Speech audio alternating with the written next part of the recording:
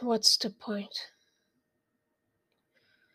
To write what no one will read, to paint what no one will see, to speak of what no one will understand. What validation is there in words that are not acknowledged, in poetry that is not felt, in the voice that is not heard? Every action requires a reaction to be real. If the love we feel is not known, then is it love at all? Where is that fulfillment? To speak into existence is to let it speak to you. What is the heart without blood?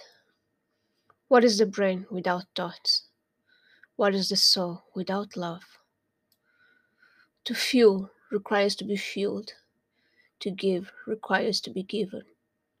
To be aware requires to be aware. The wings are meant to fly. The eyes are meant to see. Existence is meant to be.